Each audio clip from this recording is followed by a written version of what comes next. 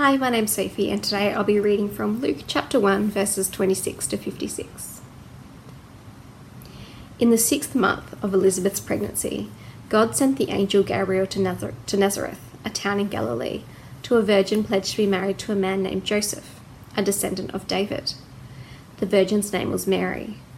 The angel went to her and said, "Greetings, you who are highly favoured, the Lord is with you." Mary was greatly troubled at his words and wondered what kind of greeting this might be. But the angel said to her, "Do not be afraid, Mary. You have found favour with God. You will conceive and give birth to a son, and you are to call him Jesus. He will be great and will be called the Son of the Most High. The Lord God will give him the throne of his father David, and he will reign over Jacob's descendants forever. His kingdom will never end." "How will this be?" Mary asked the angel, "since I am a virgin?" The angel answered, "The Holy Spirit will come on you, and the power of the Most High will overshadow you. So the Holy One will be born to be called the Son of God. Even Elizabeth, your relative, is going to have a child in her old age, and she who was said to be unable to conceive is in her 6th month. For no word from God will ever fail." "I am the Lord's servant," Mary answered. "May your word to me be fulfilled." Then the angel left her. At that time, Mary got ready and hurried to a town in the hill country of Judea, where she entered Zechariah's home and greeted Elizabeth. When Elizabeth heard Mary's greeting, the baby leapt in her womb, and Elizabeth was filled with the Holy Spirit. In a loud voice she exclaimed, "Blessed are you among women, and blessed is the child you will bear. But why am I so favoured that the mother of my Lord should come to me? As soon as the sound of your greeting reached my ears, the baby in my womb leapt for joy. Blessed is she who has believed that the Lord will fulfill his promises to her." And Mary said, "My soul glorifies the Lord, and my spirit rejoices in God my Saviour, for he has been mindful of the humble state of his servant. From now on, all generations will call me blessed, for the Mighty One has done great things for me. Holy is his name. His mercy extends to those who fear him, from generation to generation. He has performed mighty deeds with his arm. He has scattered those who are proud in their inmost thoughts. He has brought down rulers from their thrones, but has lifted up the humble. He has filled the hungry with good things, but has sent the rich away empty. He has helped his servant Israel, remembering to be merciful to Abraham and his descendants forever, just as he promised our ancestors." Mary stayed with Elizabeth for about 3 months and then returned home. This is the word of the Lord. Thanks, Sophie. Well, this morning I want to talk to you about a song that Mary wrote, which was in that reading. She didn't give the song a name, like we usually do when we write songs, but throughout Christian history, we've called this song the Magnificat. It's nothing to do with cats, but it is a lot to do with magnificence. The word Magnificat actually just means an outburst of praise. One of the most popular songs of the last 10 years or so is the Pharrell Williams song, Happy. And, this is a bit of an outburst of praise. Look at him there. He's dancing there with his spotty shirt and his yellow collar and yellow cuffs, and then he's dancing with the gospel choir. And I know a lot of kids love singing this song at school. So often when we're dropping off the kids at the start of the day at school, this will be one of the songs that's playing to say, "Come into school and have a happy day." And when you read the words, he says, in the chorus, "Because I'm happy," and this is a chorus he sings over and over and over and over and over and over again. "Because I'm happy, clap along if you feel like a room without a roof. Because I'm happy, clap along if you feel like happiness is the truth. Because I'm happy, clap along if you know what happiness is to you. Because I'm happy, clap along if you feel like that's what you want to do." And he's happy because he's happy as he sings in the song. He's just feeling the feels all around. But Mary has a reason for being happy, which is not just because she's happy, and just woke up on the right side of the bed and the sun's shining. She's got a real reason for being happy. She's bursting with praise and joy because she has been told by an angel that she'll give birth to Jesus, who'll be the saviour of the world. When I was a kid, my mum and dad said that I was very even-tempered all the time, and that I never got angry, and nor did I really get excited like Pharrell Williams is here. I was just chilled out, and even when I was 7 years old, I can remember I really wanted a bike. And on Christmas morning, Kath and I got up early, probably about 5 o'clock. We used to get up ridiculously early, on Christmas Day. And we rushed under the tree to see what was there. And I desperately wanted a bike. And under the tree was a brand new bike. It was a bit like this one, a bit similar to a BMX, but it was very 80s looking. Look at that. It had that red kind of... That wasn't the exact bike, but it had that kind of... that sort of Velcro thing around the bar in the middle, and it had... the red, shiny, sort of chrome, and it was pretty cool looking. And I was really, really, really excited, but I didn't show it on the outside. If you looked at me, you would have thought that there was no bike there at all. It was like as if I was blind or something. Anyway, eventually Mum and Dad got up and they, did the parent thing, and we opened all our presents out of our pillowcases, which is what we used to have instead of stockings, and we get the little toys and things and cards and little things. And I did not acknowledge the bike because my emotions were so huge inside, but they weren't on the outside. I was not like singing songs and dancing or visibly excited. And so Dad looked at me and he said, "Peter, have you even noticed the bike that's there?" And I said, "Oh yeah," with a real blank look on my face. And I went over and touched it. And we wheeled it along the corridor a bit. I didn't even know how to ride a bike at that stage, so I couldn't get out on the street and ride it. I didn't really show much praise because my emotions were still blocked up inside. But Mary wasn't like that. Mary was so excited she couldn't hold it in. She was about to receive a gift even better than her first ever bike. She was about to get her firstborn baby. And her excitement exploded from every part of her. She was doing her happy dance. And she makes up this song, the Magnificat song, on the spot. And it begins like this. "My soul glorifies the Lord." So with everything she has, every part of her body and mind, she brings praise to God. She says, "I am excited. I love God with everything I have, and I think He is the best." And then she sings, "And my spirit rejoices in God my Saviour." She's rejoicing. She's full of joy. Why? Because God is her Saviour. So she's not just happy because she's happy, because she's feeling feelings. She's happy because God is her Saviour, because He's giving her a child and He's her Saviour. She recognises, by saying that God is her Saviour, she's recognising that she's not perfect. She hasn't been perfectly obedient to God, but He is her Saviour. She knows deep in her heart that she has told lies at different times. She knows deep in her heart she's said bad things about people. She knows deep in her heart that she has lashed out in anger at different times at her parents and her people in her family. She's been jealous. There's lots of ways she can remember breaking the 10 Commandments over and over again. She just can't keep it. And normally knowing all those ways that you're not perfect weighs you down. It can make you terribly sad. It can fill you with shame. But Mary doesn't sound weighed down, does it? She doesn't sound like she's full of shame.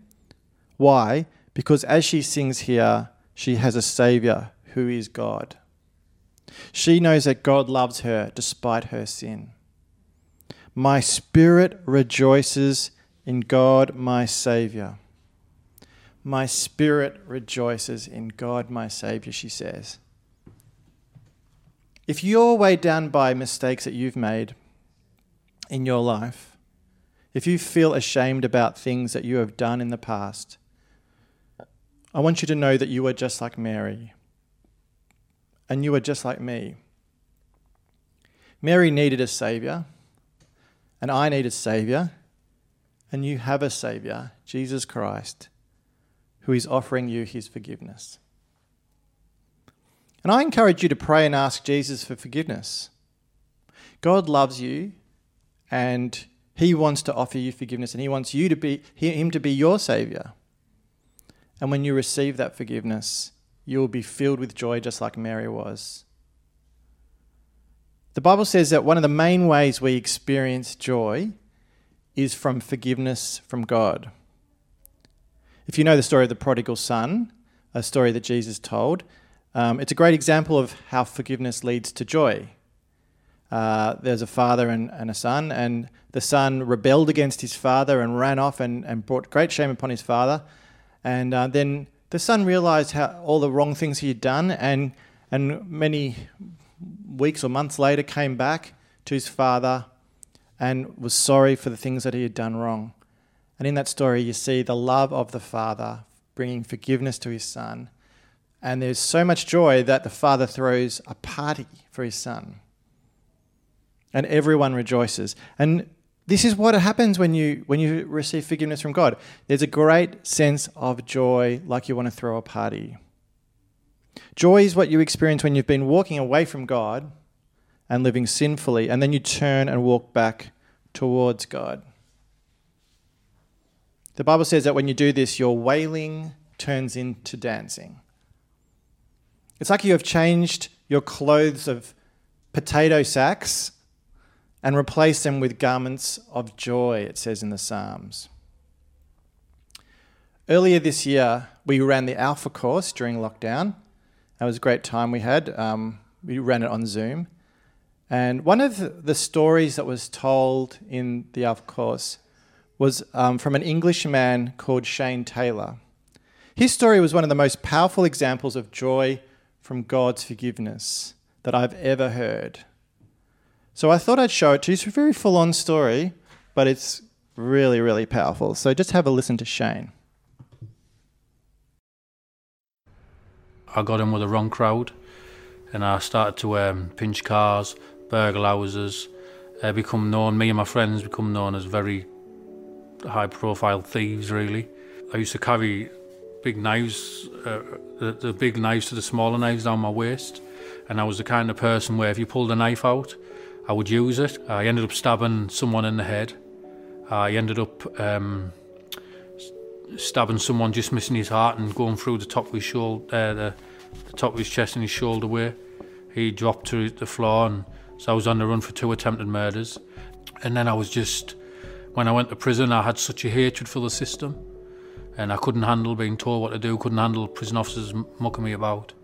When I went out on association, I got to prison officer and I stabbed him, and then this led to me going into maximum security prisons, being put on CSC. It's where they feed you through a hatch in the door. There's no physical contact, so they have to have riot shields and riot gear on. And that was my life for a long, long time, basically. And I just was going from prison to prison, prison to prison. But then I ended up going to Long Lartin in Worcestershire. And when I was in there, I ended up going in an Alpha course. Never heard of an Alpha course, didn't know anything. And I just remember walking in because it sent me down. I sat down on a chair. And I thought, oh no, it's a Christian thing. And we'd just go there every week and I would argue. And the pastor, I remember he come to me. He said, right, I'm going to say a few scriptures first before we pray. And one of them was, no one's righteous, not one. We all fall short of the glory of God. And then he said the verses about Jesus and explained a bit why he died on the cross for sinners and stuff. And then he said, pray. So I started praying, and I said, God, if you're real, come into my life because I hate who I am. And nothing happened. But then, as I was talking to the pastor, I started to feel this energy feeling in my stomach. And it started to raise up and raise up and raise up and raise up. And I just broke out into uncontrollable tears. And I just sobbed, and it just, right there.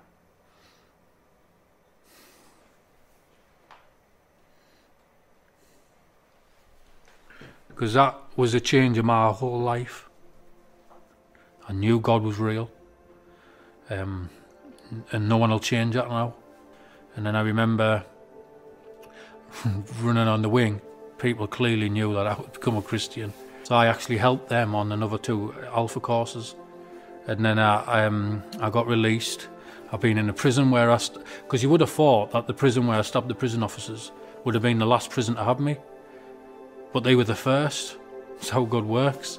The best thing for me is going in prisons and helping the lads in prison and trying to tell them about God. I've got 4 kids and then my life. And what upsets me is because now I know that back then, if I had the kids, they wouldn't have had a good upbringing. And now they sit on the night and have Bible studies with their dad. Have Bible studies with their dad. Have a life. They're beautiful. And my life, and probably my wife and my kids are the best gift that, apart from the grace God's given me, is the best gift He'll ever give me. Didn't expect to cry like that. Recovered now. Perhaps you feel joy watching that video, and that's the amazing thing. Is it's not just that you get joy from God forgiving you, but you also get joy from seeing God forgive other people and hearing those stories. What an amazing story Shane Taylor is. And if you're watching this and you're seeing him crying and you're wondering, how is crying joyful? Sometimes your joy is so overwhelming that it causes you to cry. And it's tears of happiness. It's not actually tears of sadness. Now, I'm showing you the story of Shane, not because I'm suggesting that Mary was some dark, violent criminal or anything like that. I'm not saying that. I'm saying that the joy that she has when she's singing this song comes from knowing that the child she's going to give birth to is this amazing gift by God to the world, and that stories like Shane's story are going to be coming in the future, and they're around the corner, because the Messiah will be born and he will bring forgiveness to the world and grace and God's love to the world, and people will experience salvation. And that's why she's experiencing great joy that God, her Saviour, is going to save others as well.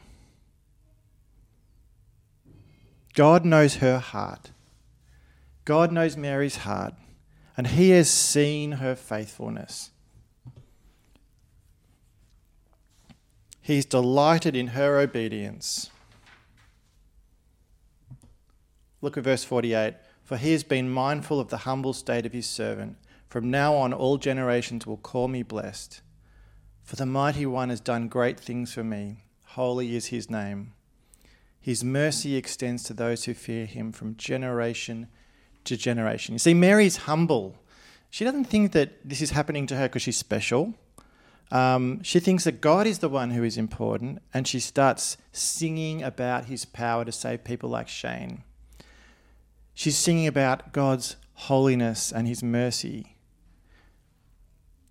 She knows that the child that God has given her will not just be for her town, and it wouldn't just be for people in her time, in her lifetime, but he would be for people in the future throughout all time.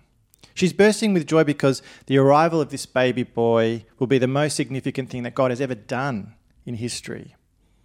She's amazed that she's even part of these events, and she is experiencing joy and blessing because she believes what God is doing, and she believes in him, and she believes in what he has promised. Look at verse 51 to 53. He has performed mighty deeds with his arm. He has scattered those who are proud in their inmost thoughts. He has brought down rulers from their thrones, but has lifted up the humble.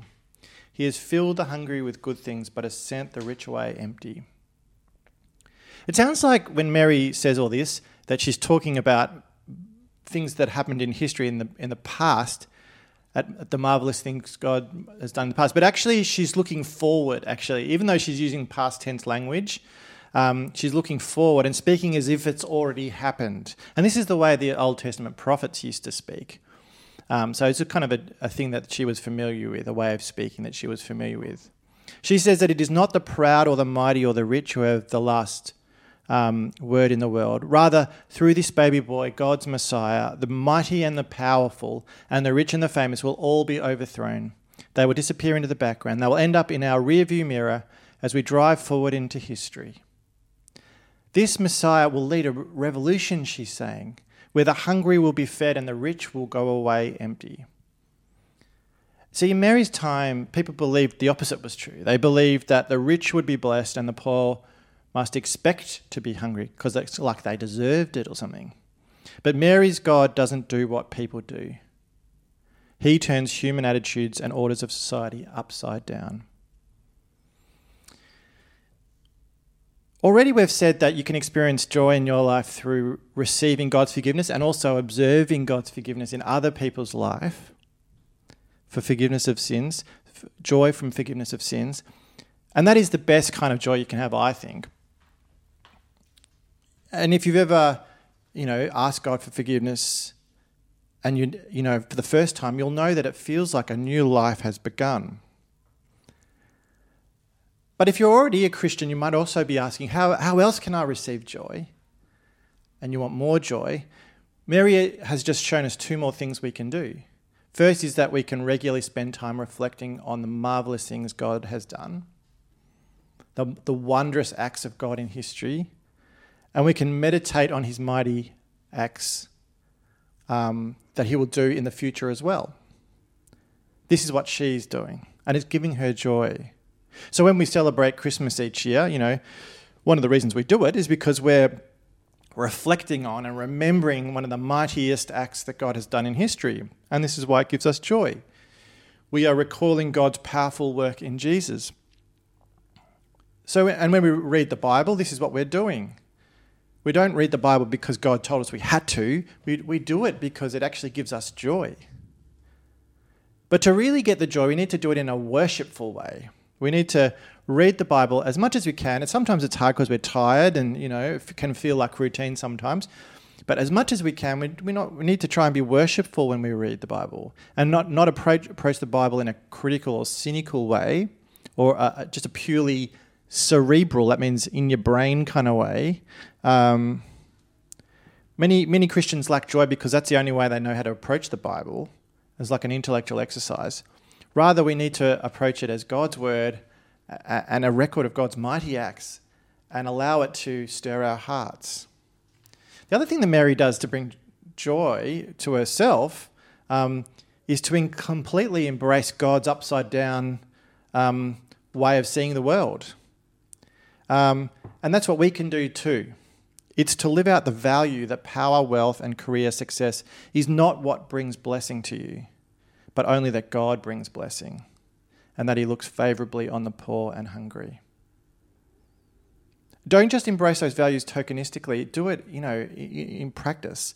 Live them out in reality. You do this and you'll find deep joy in your life. Look at verse 54. He has helped his servant Israel, remembering to be merciful to Abraham and his descendants forever, just as he promised our ancestors. Mary stayed with Elizabeth for about 3 months and then returned home. God showed his mercy to the Hebrew people starting in Abraham, and he will continue to do that in Jesus. That's what she's singing about. What we've looked at this morning is Mary's song about her situation with God. And it is actually a song that we can all sing. All Christians can enter into the praise that Mary entered into that day.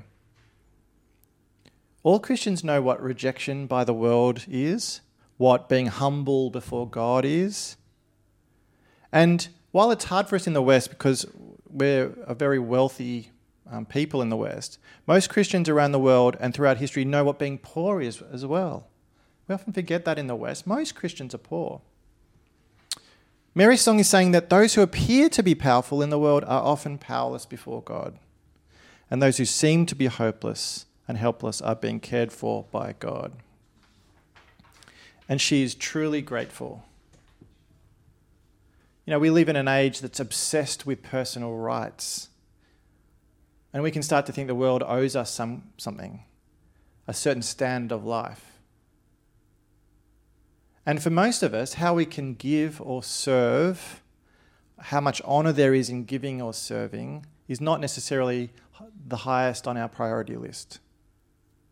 For many Western Christians, we treat God more as if he was our friend who we can negotiate with, rather than as our almighty creator and saviour. But in Mary's song, we see that she understands the difference between God as her friend and God as her creator and saviour. She knows how much of an honour it is that God should be actively involved in her life. She sees this as a great privilege. She knows she did nothing to deserve it, and so she brings praises to God. And so should we this morning. Let me pray for us. Lord God, we thank you for Mary's song, and we thank you for the joy that you brought to her that morning as she realised what you were doing in her, the mighty acts to bring the Messiah into the world through her. And we pray that we can embrace those truths that are in that song, the Magnificat, that we can see you as our Saviour and know what that truly means, and that can bring joy to our hearts, that we can know what it is to be a person who's forgiven by you, by your grace and your love. We pray that we can be people who embrace the world, the view of the world that you have, the politics that you have, the upside down politics, where the powerful will go away empty, but the poor will be fed and will be blessed. And we pray that as a church at Merri Creek Anglican, living in a very privileged part of the world, that we can live this out in a practical sense. That this is not just token for us. It's not just something that we say to ourselves but don't really live out, but that we can embrace it. And we pray that we can be a church that always remembers, meditates on and reflects on and rejoices in your mighty acts from history, and your mighty acts that you're doing now and the mighty acts that you will do in the future. We pray also for our church. We thank you so much that you have been close to us this year, that you've been holding us in your hand throughout this difficult 9 or 10 months it's been separated from each other. And we thank you for the ways that you've been able to still minister to us in our hearts and use us to serve each other in different ways. We thank you so much for the news from the school that we're going to be able to worship together again starting in January. And we pray that that you are with us in those times and that you help us to really care for each other and also to be able to worship together in spirit and truth. We pray also for today that as we gather together at the park, that there will be a great sense of joy, and that joy will be in Jesus ultimately. And so we lift up all the things that we've thought about this morning and these prayers to you. Amen.